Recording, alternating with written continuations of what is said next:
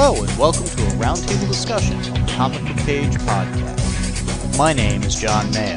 In this episode, I'm joined by guests for a lively conversation on a topic we hope you'll find interesting.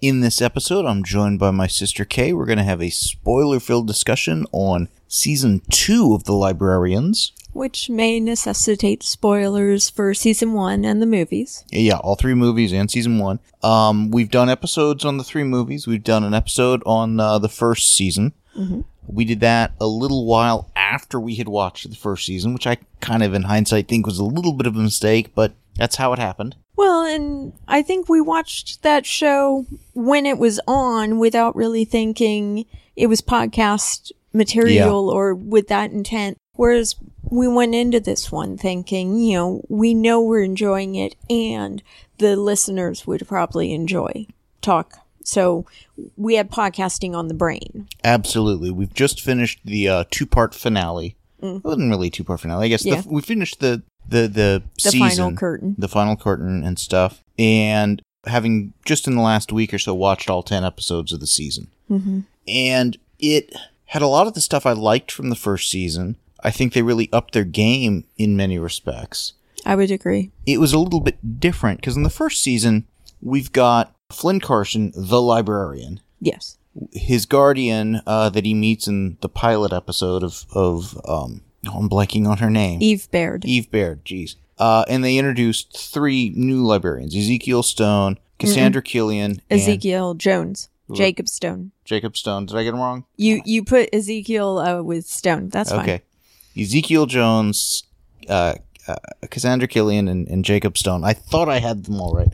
Bad with names. And we see them in the first season going from what is the librarian to being kind of graduating as potential librarians. Well, and they're kind of, it's not fair to say, but they're the children of the show, if you will. They're herded and parented by the other characters. And in the first season, we saw people who basically didn't show up for the interview to be a librarian.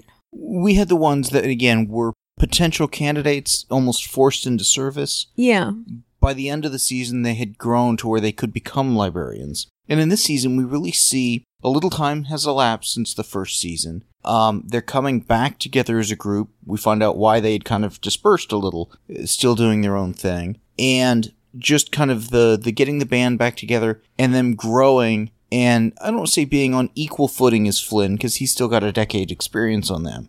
But each one of them being very viable heroes in their own right. Well, there are some TV shows I watch, like I watch NCIS, and it's been on for 10 plus seasons. Mm-hmm. And there are some characters that, they're 10 years older, and there's some obvious maturing that simply comes with aging 10 years. But in other respects, they're the exact same as they were 10 years ago. And that's not something you can say about the characters on The Librarians. No, and I think there was one episode that really epitomized that well, and I think you know the one I'm going with. Mm-hmm. It was one that ostensibly is a time loop episode, and Ezekiel Jones, the thief of the group, is the one to recognize that it seems to be a time loop, and he basically lives through this adventure who knows how many times, hundreds. Yeah. But he's growing in the process. He's picking up the skills he needs. He's dealing with the sense of loss of every time they die, time resets. Well, and there's one situation where some things have to be maneuvered. A gas has to be sent through pipes differently and stuff. And a Stone is saying, that pipe needs to be moved, but it's 200 degrees. Anyone who touches it will burn their hand. And not once, not twice, but 60 times, Ezekiel goes over and moves it and burns his hand. He takes one for the team, and just seeing his growth just over the course of the episode was really well done. They had a very interesting spin on, we've seen time loop episodes in Stargate, in various movies. I'm pretty sure we've seen it in various Star Trek film or TV shows and stuff as well. Well, and I'm feeling bad now. I can't come up with the name of the Tom Cruise movie that I enjoyed. Edge of Tomorrow. Thank you. It had aspects of that in it. Very much so. Very much so. And it showed, again, just how much his character, like I said, grew and stuff. And that was something we saw with a lot of these characters throughout the season. Mm-hmm. There was usually a good episode for each one where it's like, I think with Stone, how he had at the one point been writing an article under one of his 5 pen names. Mm-hmm. And at the end, it's like, no, he's gonna take ownership of his knowledge. Yeah. And, just he got past an emotional hurdle or anchor or whatever in his life. Well, it was easier to be known as a dumb jock than to man up is the wrong term, but to take ownership of, yeah, I'm an art geek and I'm book nerdy in that respect. And to know that that's not something that is respected by 100% of the population. Yeah. Well, and particularly his father. And that they did a very good episode about his relationship to his father, what his father expected out of him, and how he basically just kind of got over it. One of the scenes in that episode that I loved was when the 3, I'll call them junior librarians, when they got caught in the room that was the trap for the monster who thrived on lies. Mm-hmm. And the only way out of the trap was to tell truths with emotional weight. Mm-hmm. And Cassandra started telling all kinds of hilarious truths. They had to hold the door open so they could get the evil beast back in there and trap it. Yeah. So they had to stay there, and and 2 of them had to stay. Yes. You can't just say it. Somebody's got to hear it. Yes. Yes. And that was just well done. Yeah. I also enjoyed the episode on the haunted campus. Mm-hmm. They play with a couple of I'll say genre aspects or whatever, but the horror movie set at a college campus, they played with a lot of those kind of tropes and stuff. Oh, it cracked me up every time one of the students would say, well, yeah, just like every other college, 1 in 5, either students or professors, disappears in the middle of the night and transfers to another school. Kind of like, this happens everywhere. And they're like, no, it doesn't. Yeah. One of the things they introduced at the beginning of the season, which very much led up to the finale, was the introduction of 2 characters that were kind of the villains of the season. The fictionals. We had Prospero and James Moriarty. And they were well used. I thought they were well cast. I think it is hilarious because I kept telling you Moriarty was familiar. Mm-hmm. I had to look him up on IMDb. And I was scrolling through his credits. I'm like, no, I mean, don't get me wrong. I might recognize him from this, that, or the other, but none of those were like, I know. And I went to his bio. I recognize him from macaroni and cheese commercials. And don't get me wrong, he does a brilliant job in those commercials. As somebody who's gluten-free and dairy-free, macaroni, which is gluten, cheese, which is dairy. I agree. Oddly enough, I don't get much of that. Don't get me wrong, it's not a product I buy, but when those commercials come on and other people are in the room, I will actually tell them, pay attention, it's hilarious. He was a great actor and did a good job as Moriarty. What was interesting to me was how those 2 kind of echoed Duloc and his right-hand girl or whatever, from the previous season. And I would expect if they do a 3rd season, at the beginning we'll get kind of the thread of the season introduced. It'll play out throughout the course of it and pay off at the end. Moriarty, he was really good, don't get me wrong. The actor did great, but there were aspects of it I kind of thought they fell short on. They said up front he was willing to betray Prospero because he was forced into this against his will. And I wanted that to have better payoff. I wanted that to have better payoff, and he was also brought in as the genius mastermind. And I don't feel Prospero, the wizard, really used the cunning of Moriarty. I agree. So while it was a fun character to have, I could see where they could have had a lot better and stronger payoff for it. But it worked. Well, and part of the problem with bringing in Moriarty is this is a show that really is already very full with the cast they have and with the characters they have. Well, again, you've got 6 lead characters. Yes. You know, Flynn, Eve, Jenkins, and then you've got, again, the other 3 kind of junior librarians, as we call them or whatnot. But, I mean, Jenkins is played by John Larroquette. Amazing. Strong actor there. You've got Noah Wiley as Flynn Carson, and he's, you know, anchored TV shows for I don't know how many seasons. Well, and having just been watching him on Falling Skies, talk about an actor with range. Well, in Falling Skies, he was a very serious, academic, you know, pragmatic kind of a guy. And here, he's just almost bouncing off the walls in an almost whimsical... Well, both of the characters have that strong academic, seemingly, I don't want to say anti-jock aspect to them, but you don't expect to see them out doing the military maneuvers or the football game type thing. You expect to see them in the library doing research. Well, I don't expect to see Flynn doing research because he just already knows everything. Okay. And the key difference is in Falling Skies, his character was always imparting wisdom on his sons, on the other people, sharing the knowledge in a very personal way. Mm-hmm. You know, if you don't know the history, you're doomed to repeat it. We want to build a better world, that sort of a thing. Well, both characters, the Falling Skies one and his librarian's character, are at the beginning of each show, each series. It's like they're forced to deal or thrust into an aspect of the real world that's brand new to them. In one, the alien invasion, and all that theoretical You see, that's what I was tripping stuff. over, was the choice of the term, the real world. Well, yes. Because one goes with alien invasion, the other introduces magic to his world. But I know what you mean, though. Invasion of any sort.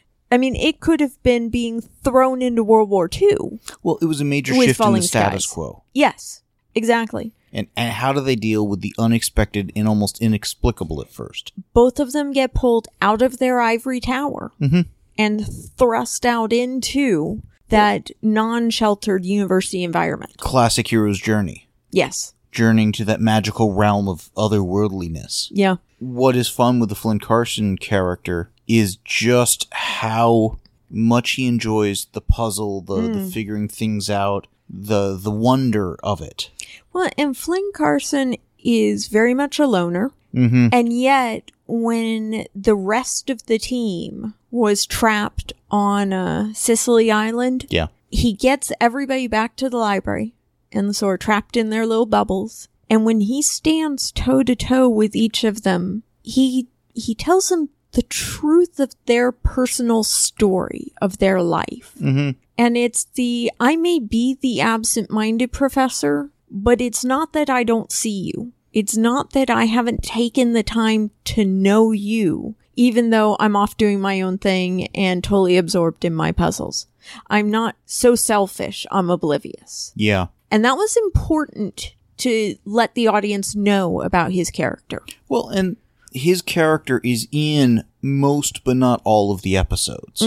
And I think that's a key aspect because some of the people behind the scenes here were from Leverage. Yes. And Christian Kane, who plays Jacob Stone, was on Leverage. And Leverage very much had their mastermind and the con artist. They were kind of the mom and dad of the group. And then you had the 3 younger ones, not youthful, but you know what I mean? Yeah.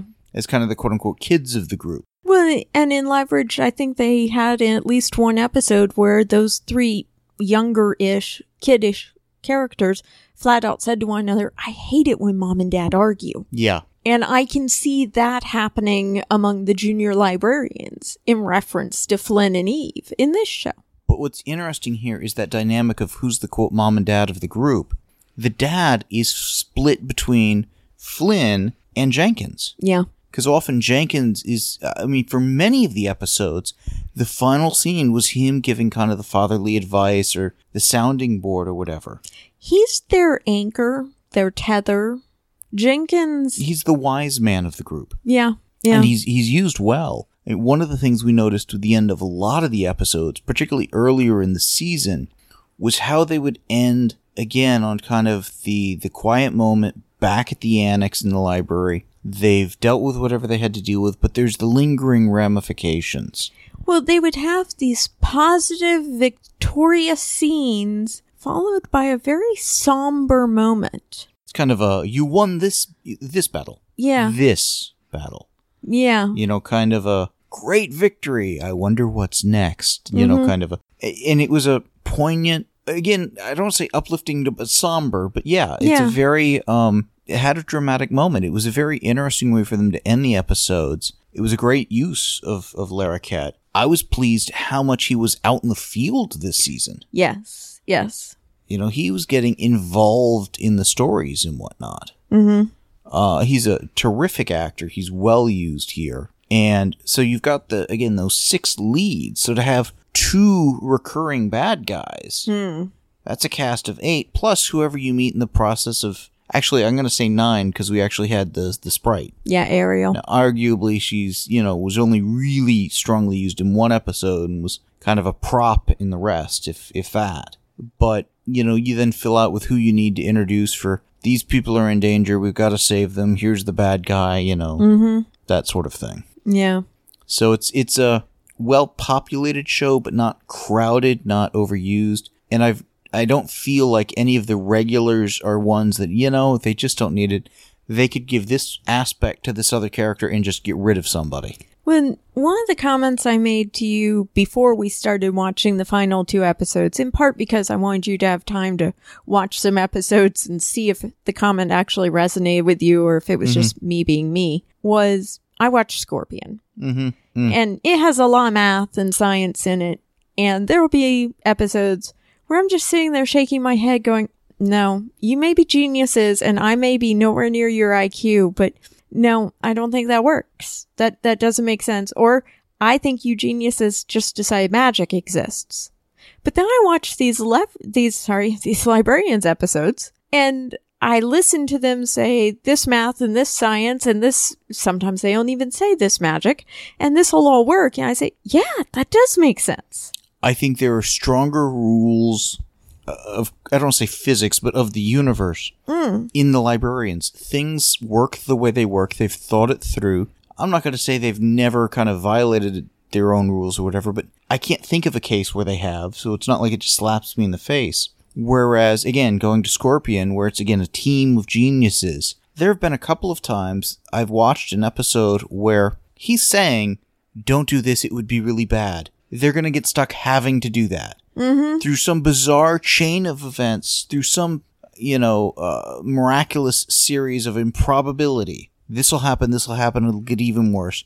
And there have been a few times things that I know patently violate the laws of actual physics. Yeah. They just kind of, what the heck. Yeah. And it's almost how can they put them into the most absurd positions possible? Yeah. Under the guise of, well, they're geniuses, they're special, a team resource or whatever.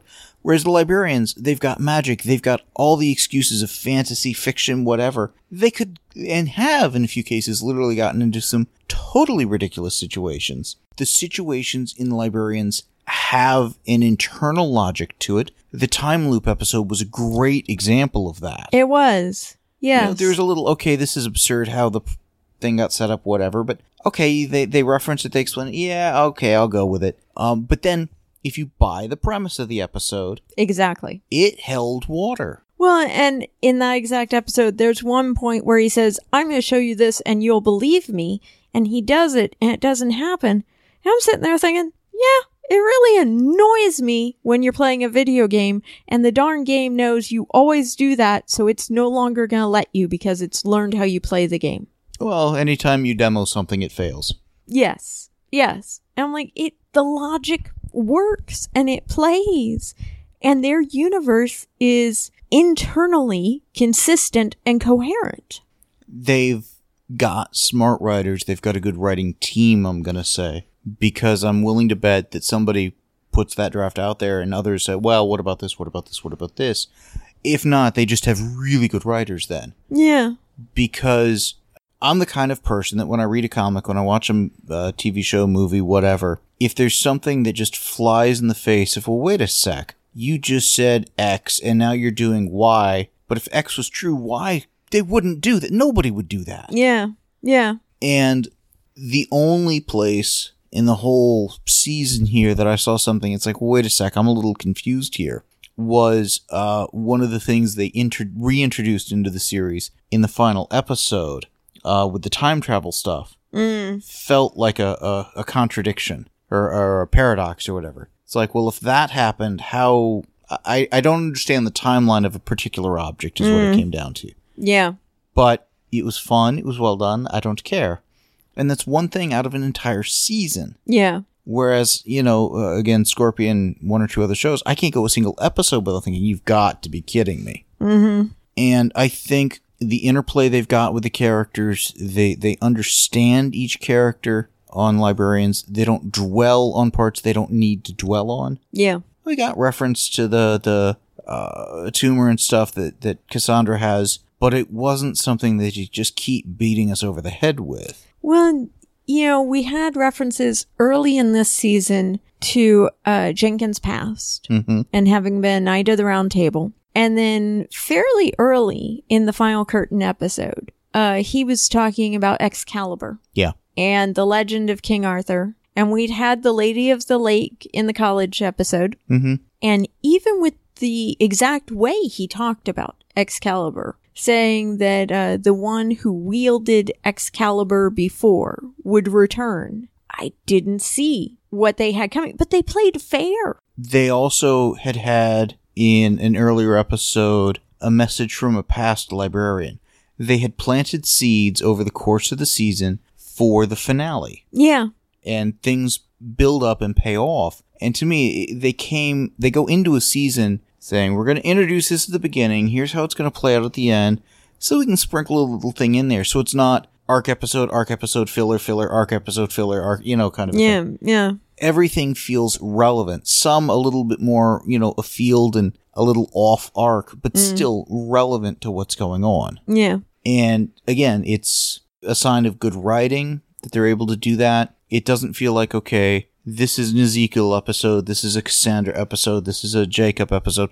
Don't get me wrong, there's certain episodes, the time loop one, clearly heavy on Ezekiel. The one with Jacob's dad, very heavy on him. Mm-hmm. But it doesn't feel like everyone else is getting ignored. Exactly. It's just, okay, the spotlight's a little bit more over here, but everybody else is still clearly illuminated by said spotlight. Yeah. Whereas there are some shows where it seems like this episode we're going to focus on character X, and you're like, geez, I wonder what happened to everyone else. What are they doing this week? There are some shows that seem like they can only write a certain number of characters. And that means if they have one guest star too many, one of your regular characters isn't on screen this week. Well, a good example of that was Numbers. Yes. Where it's up, we brought somebody in, so suddenly one of the regulars is off getting training. Yes. And the fact that they can balance, a team of 6 people at the library, plus 2 villains. In one case, they had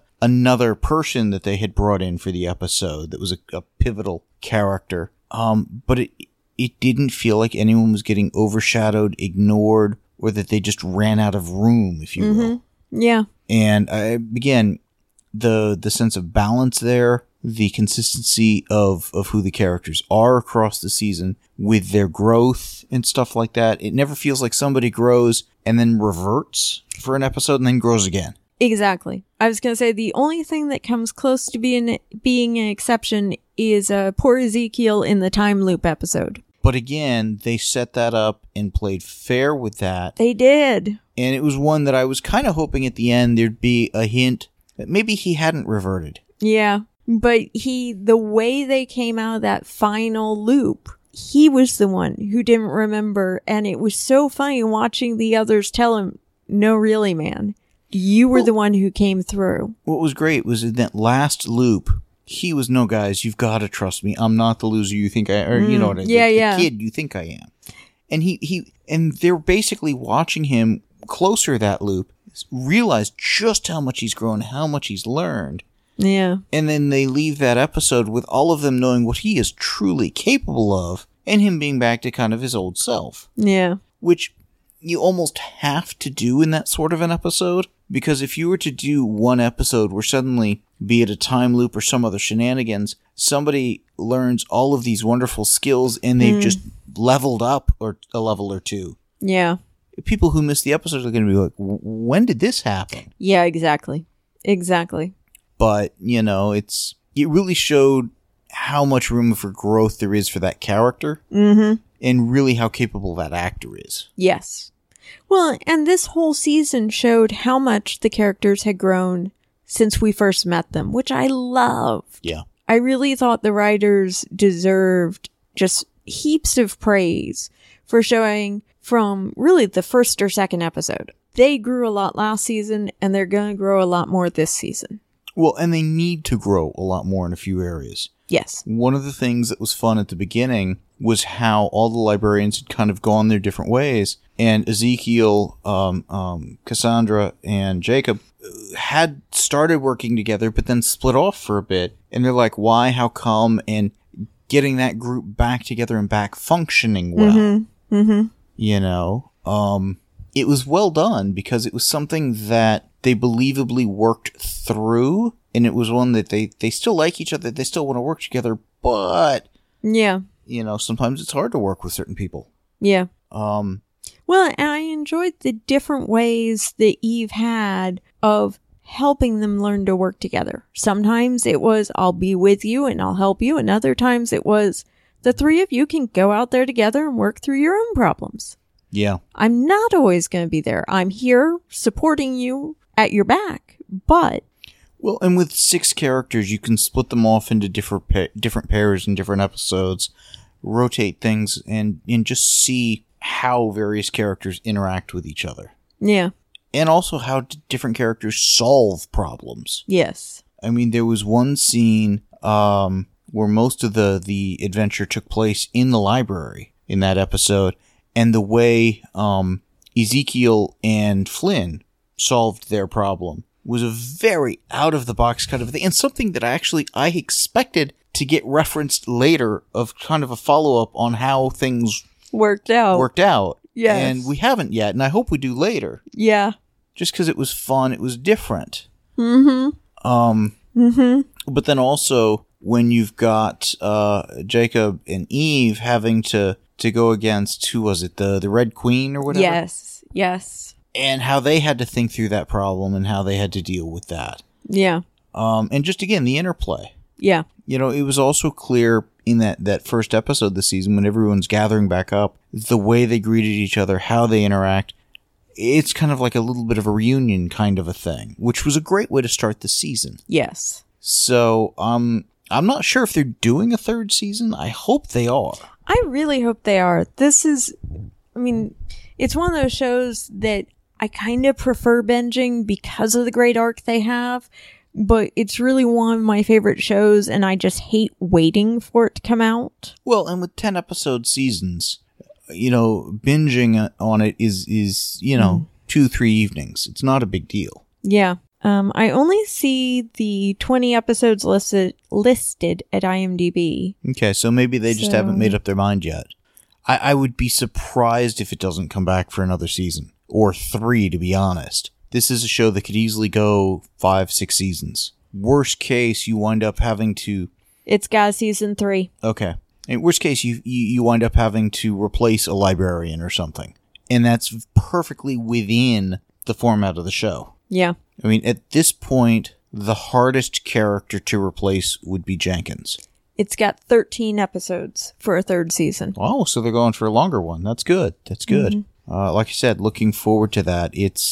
They've done just a terrific job on this. The other thing I thought was a lot of fun, and I commented on one of the episodes, the prop department. Oh, it's amazing. Does just a stellar job. They had, in one case, some handheld electronic widgety things, and I'm like, that's cool looking. The magic hunting and stuff. Yeah, there have been a couple of shows we'll watch something, I'm like, hey, I've got that device. In one case, I think it was actually the Zoom H5 we were recording with right now. Yes. I forget which show that was. Anyways. That might have been 12 Monkeys. I think it was. It might have been.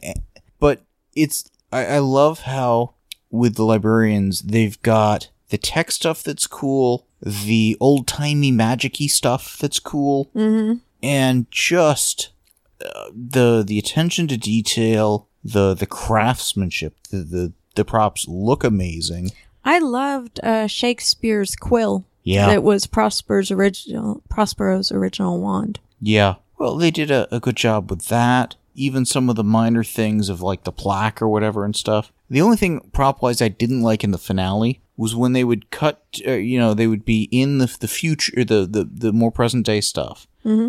And they'd be like, Jenkins would be talking and they would go over to the sketching. The sketching, which seemed very much like a Photoshop sketch mode of the next scene. Yeah. And I get why they did that, but it's something that had they actually gotten an artist to, okay, here's the scene, go hand draw and then fade in, would have just kicked that up a notch for me. Yeah. But from a strictly pragmatic point of view, it's like, yeah, it was there for, 5 seconds or something over the course of the episode. It wasn't a big deal. Yeah.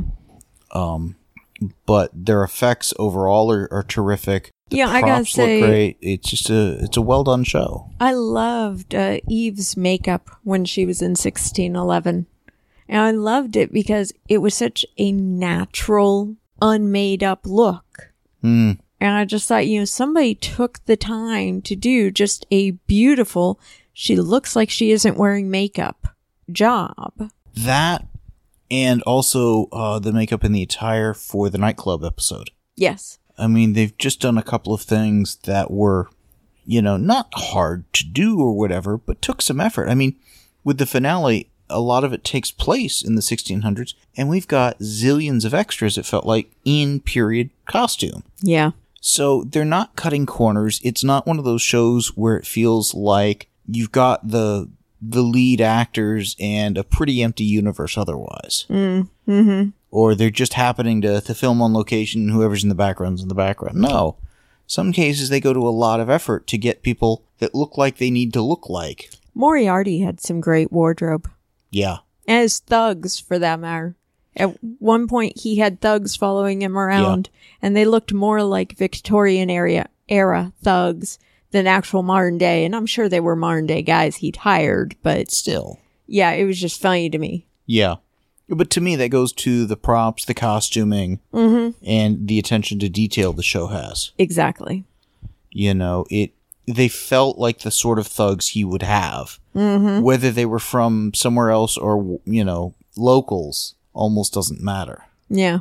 It's nice to have a show that doesn't seem to, like I say, cut corners or make concessions or whatever. It's like they're taking this seriously. They're doing a really good job. Mm-hmm. The visuals sometimes, there was the one episode where they started with the overhead shot of the annex, and I'm like, wow. Somebody actually spent a little bit of time and trouble with how they're filming this, how they're doing it. Mm-hmm. That happened to be directed by Jonathan Frakes from Star Trek Next Generation, guy who plays Riker. Great director. Yeah, I'll 100% agree with that. And I love the card catalog in the annex. Mm-hmm. I think there's a whole generation that has no clue about card catalogs. Well, and that was one of the things that was a fun kind of a running gag. Ezekiel's like, I grew up in the internet era. Why would I need to know this? Yes. And a few other times, if he's, read a book. I loved that the only person who knew all the security protocols for the library was Ezekiel. Yes, that was a nice flip on the whole thing of he usually doesn't know certain things, but this is something, of course I read this. How have you not read this?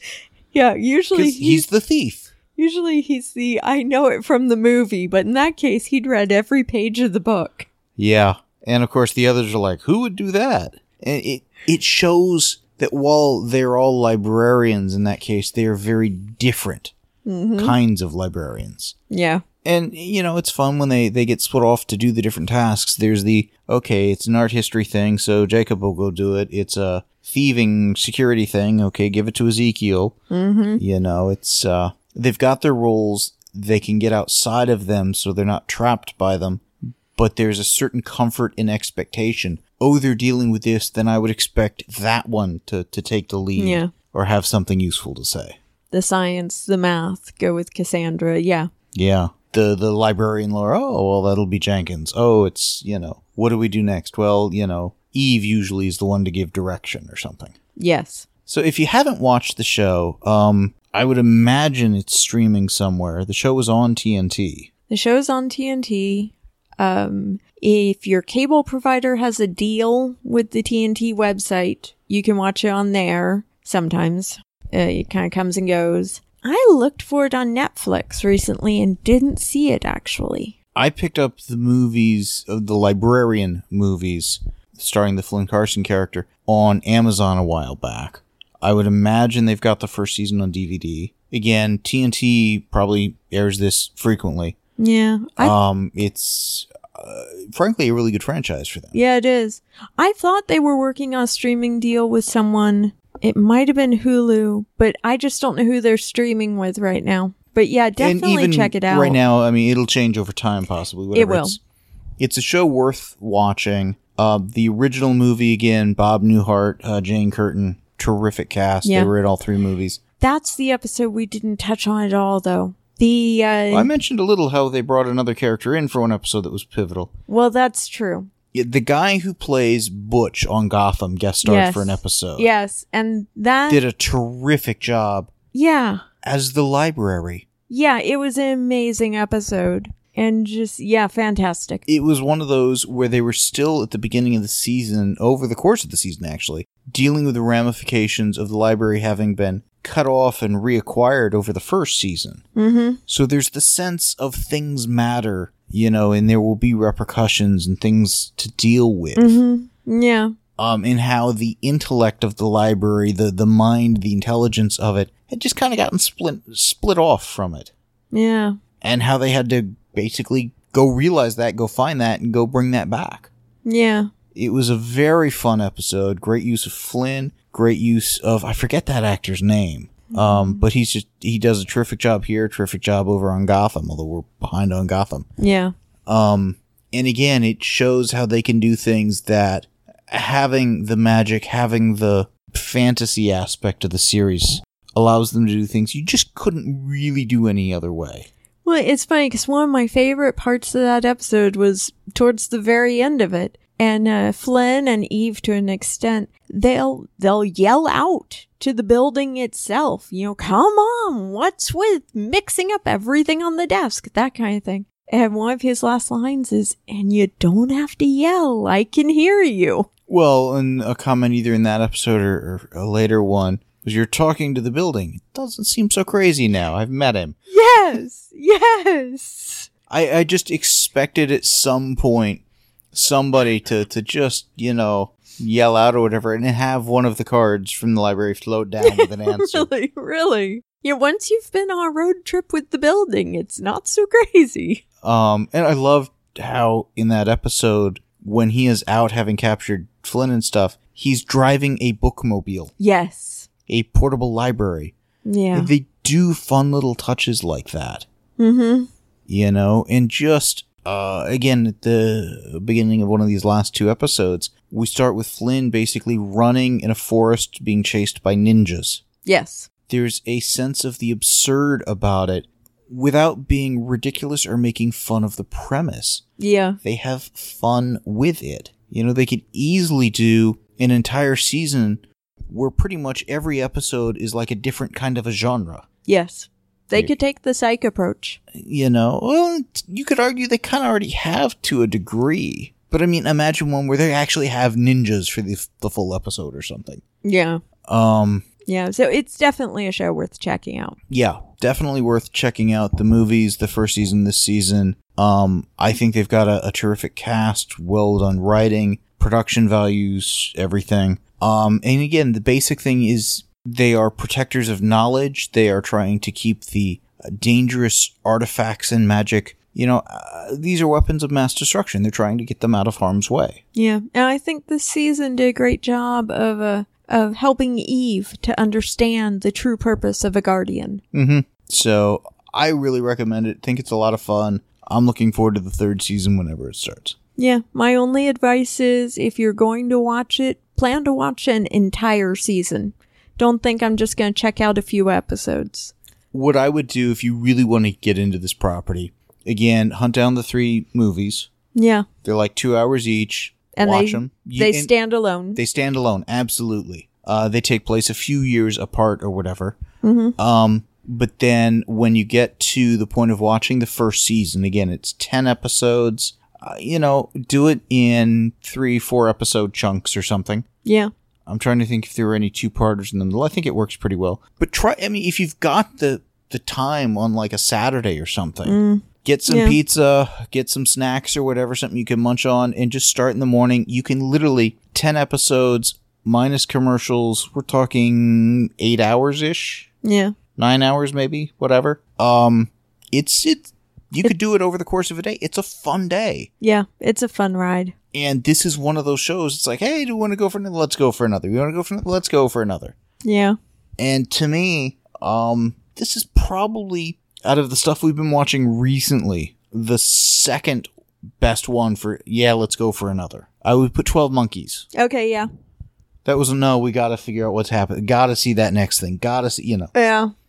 To me, that's the sign of a really compelling show. You want to just keep watching. Yeah. And with 10 episode seasons, that's something that, again, you start at a noonish, a little earlier, whatever, on a Saturday, and you've got food and sustenance and stuff. Great way to spend a day. I agree. So, and still have time for other things over the weekend. So, highly recommended. Think you should check it out. Anything else, or does that do it? That does it. The show notes and forum for this podcast can be found at www.comicbookpage.com under the podcast and forum sections of the website. Please email us at theguys@comicbookpage.com and let us know what you think of what was discussed in this episode. Thanks for listening.